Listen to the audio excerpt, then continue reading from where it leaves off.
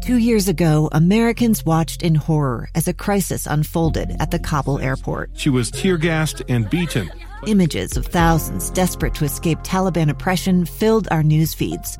More than 80,000 Afghans made it to America. But the story didn't end there. It was very cold. There was no power, no heat. Who would help our newest neighbors? I'm Andrea Smartin. In Stranger Becomes Neighbor, you'll hear the stories of some remarkable refugees who left their homes and their dreams behind, only to start over from zero. Their only possession was 3 blankets. And you'll meet Americans who stepped up to help them. You want me to come when you deliver your baby. What can one person do in the face of an international disaster decades in the making? That's Stranger Becomes Neighbor. Find us at kslpodcast.com. Follow us on Apple Podcasts or anywhere else you listen.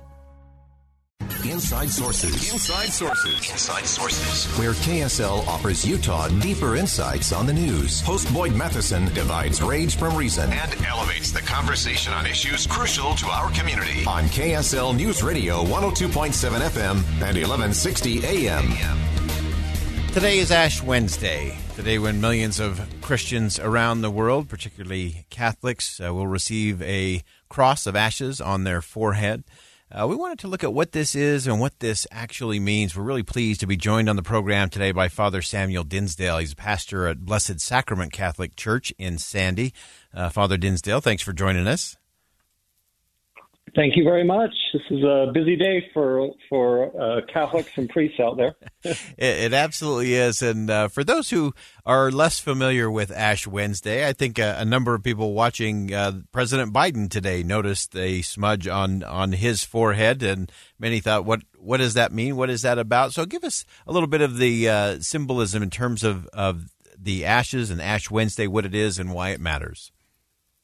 Okay. Well, this is probably one of the more favorite Catholic holidays for Catholics and non-Catholics alike. It's not Christmas or Easter, but it's one of the times when people are really drawn to the church.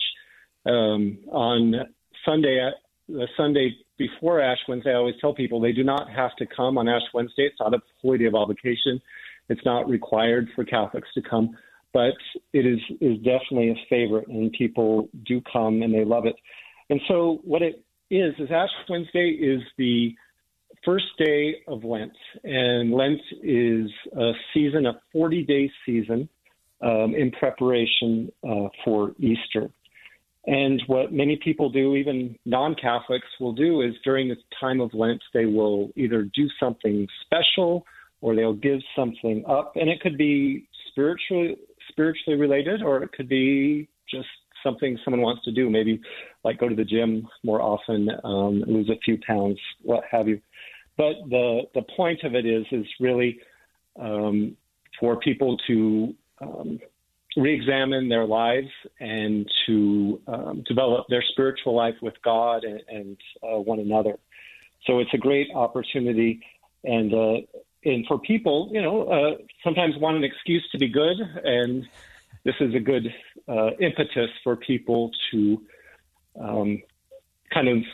do something extra, either with their relationship with God or relationship with other people. Yeah, I think that's so. I think that's so important, and I love the fact that you said this is something that people are just drawn to. We live in a society that often is telling us to do whatever you want, and no guilt, no shame, be your own truth, all of those kinds of things. And yet, a day like Ash Wednesday there is this compelling pull to do better, or to be better, or to give something up, or to show some discipline, or to reconnect with God. Tell us how you're seeing that, especially coming out of really 2 challenging years as it relates to the pandemic. That's true, because we went into the pandemic during the season of Lent. I remember that, and that was a celebration of Easter was completely different. But there are 2 things that are said when the person receives ashes. And the priest or the person who gives the ashes on the forehead has their choice. The one that's more traditional, supposedly, is remember you are dust, and to dust you shall return. The other one is repent and believe in the gospel. As Christians, we understand repent means to change your mind. So when Jesus says in the Gospels, repent, he's saying, look at things a different way. Look at things from this new perspective. And of course, he would always give us a wonderful parable, so a story to reorient us and see things from a whole new perspective. There are three things that are encouraged during the time of Lent, and that is fasting. So today, Catholics are, if they can, strongly encouraged to eat less and not to eat meat as a sign of, or an exercise of their dependence upon God.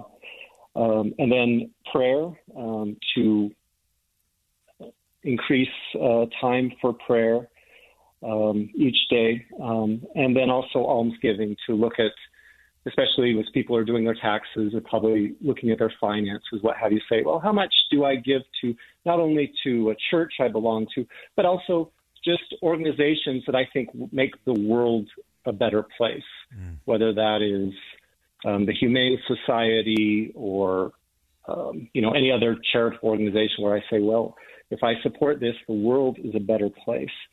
So those are the three areas that we ask people to examine. So fasting, prayer, and almsgiving. Yeah, and I think in an era and a time where I think as we do become a little more humble, a little more aware of what's going on around us, and I think in particular it's been really interesting. We've talked obviously a lot about what's happening in Ukraine, and Ukraine is just such a faith-filled land. Believers of all kinds. And I've actually made the case that I think what someone like a Vladimir Putin or an authoritarian, what they fear the most is faith and freedom. That those two things coming together never end well for dictators.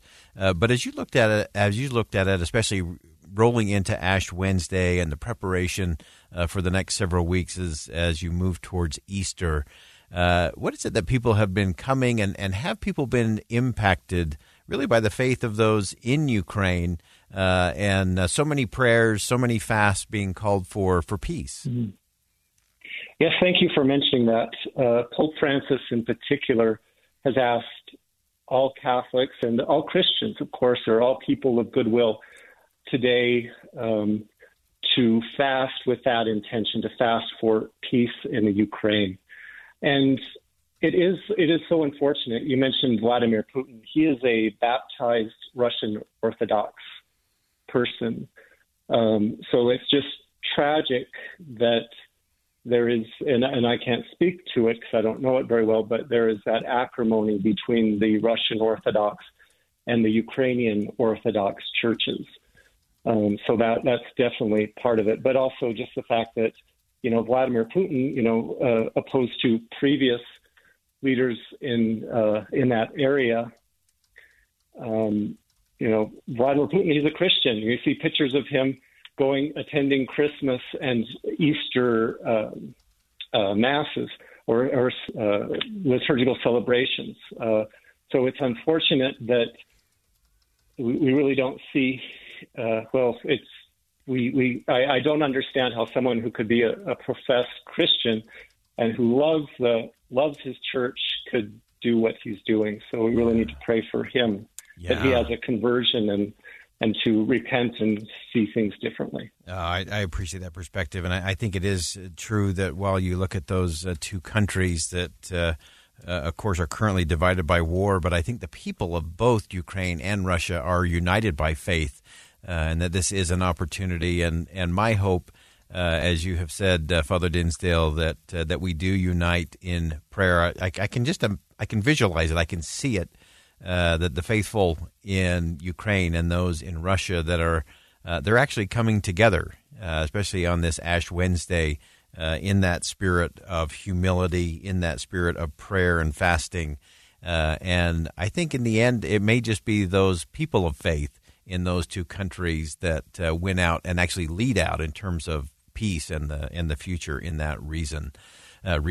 Father Samuel Dinsdale, again, is the pastor at Blessed Sacrament Catholic Church in Sandy. Father, I know this is a very busy season and a busy day for you. We appreciate you carving out some time and sharing some thoughts about Ash Wednesday and what this means in terms of those of the Catholic faith and other Christian faiths, and how all of us should be looking forward to Easter. Father, thank you so much again for joining us today.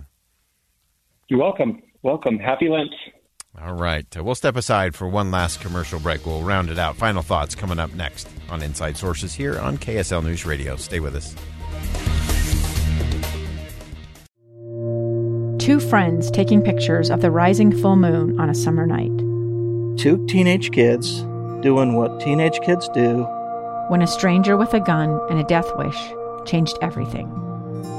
It was violent. It was senseless. And I will never understand it. I will never accept it. I'm Amy Donaldson, and unfortunately, we're all too familiar with stories about how violence shatters lives. But what we rarely see is how they are rebuilt. In a new podcast, The Letter, we relive tragedy, but only so we can hear the rest of the story. The struggle to reclaim lives, the realities of grief, and the possibilities of forgiveness. I believe in miracles. Sometimes I thought, there are no miracles. Yeah, there are, and this is a big one. Follow The Letter at theletterpodcast.com or wherever you get your podcasts.